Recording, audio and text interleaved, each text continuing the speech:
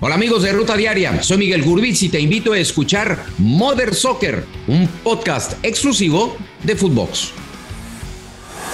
Esto es Footbox Today. ¿Qué tal, Footboxers? Hoy domingo 6 de noviembre, a 14 días del Mundial de Qatar 2022, te contamos las noticias que tienes que saber. ¿Sabías que el francés Jos Fontaine es el campeón de goleo en una edición mundialista con más tantos? El exjugador del Nice y Stade de Reims anotó 13 tantos en Suecia 1958. Por otro lado, el primer campeón de goleo fue Guillermo Stabile, de Argentina, con 8 anotaciones en Uruguay 1930. Los últimos dos campeones fueron James Rodríguez en Brasil 2014 y Harry Kane en Rusia 2018 con 6 goles cada uno.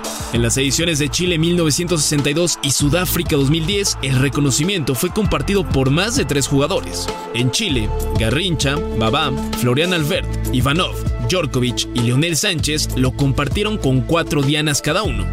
Mientras que en Sudáfrica 2010, con 5 goles, lo hicieron Thomas Müller, David Villa, Wesley Sneijder y Diego Forlán. LAFC campeón. En una final cardíaca, con un gol de Gareth Bale en el último minuto para empatar el partido a 3 goles en tiempos extra, el LAFC se proclamó campeón de la Major League Soccer al ganar en tanda de penales al Philadelphia Union. Con esto, Carlos Vela finalmente obtuvo su primer campeonato en un equipo de fútbol, tras militar en equipos como el Arsenal o la Real Sociedad, donde no lo consiguió. El Camp Nou despide a Piqué. Uno de los mejores centrales en la historia del FC Barcelona y del fútbol español, Gerard Piqué, se despidió del Camp Nou en la victoria de su equipo 2-0 frente al Almería.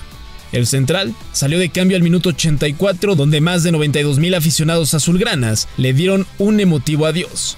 Escuchemos las palabras de Xavi tras su retiro. Me parece una persona extraordinaria, una persona especial, una persona diferente a los demás, pero que nos deja un legado muy importante, eso es lo que le he dicho. Un legado de liderazgo, un legado de valentía, de personalidad, de jugar sin complejos, y eso es lo que requiere el escudo del Barça, ¿no? Creo que nos deja un legado muy, muy importante y muy bueno, y así se lo he dicho.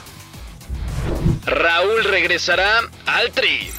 El atacante mexicano recibió la autorización del Wolverhampton para volver a concentrarse con la selección mexicana, buscando un lugar en el Mundial de Qatar.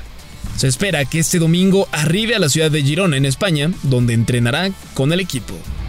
Fichajes de la máquina ya en México. Ramiro Carrera y Augusto Lotti ya están en la Ciudad de México para reforzar al equipo de Cruz Azul de cara al Clausura 2023. La dupla argentina aterrizó el sábado por la mañana para presentar exámenes médicos y luego firmar un contrato con los cementeros. Vamos a escuchar las primeras palabras de Augusto en la CDMX. Una hermosa sensación saber que un club tan grande quiera contar conmigo. Creo que no había nada que pensar, ya del instante, como dije recién, cuando me comentaron del interés real y que estaba la posibilidad de ser parte del equipo, no tuve ni que pensarlo, para mí ya es un orgullo poder. Lopetegui llega a la Premier. El equipo del Wolverhampton confirmó que el estratega español Julen Lopetegui es un nuevo director técnico para lo que resta de la temporada en el fútbol inglés, con la misión de salvar al equipo al estar en este momento en penúltimo lugar de la tabla. Veremos si llegan los resultados. Alarmas canadienses. El lateral del Bayern Múnich y la selección de Canadá, Alphonso Davies, salió lesionado este sábado al sentir un tirón en el partido que disputaron ante el Hertha Berlín, que ganaron 3-2. El día de hoy se conocerán más detalles de la gravedad de su lesión. Napoli mantiene la cima.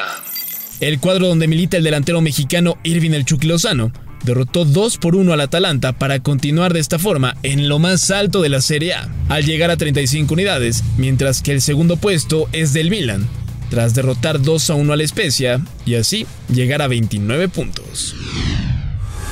Esto fue Footbox Today.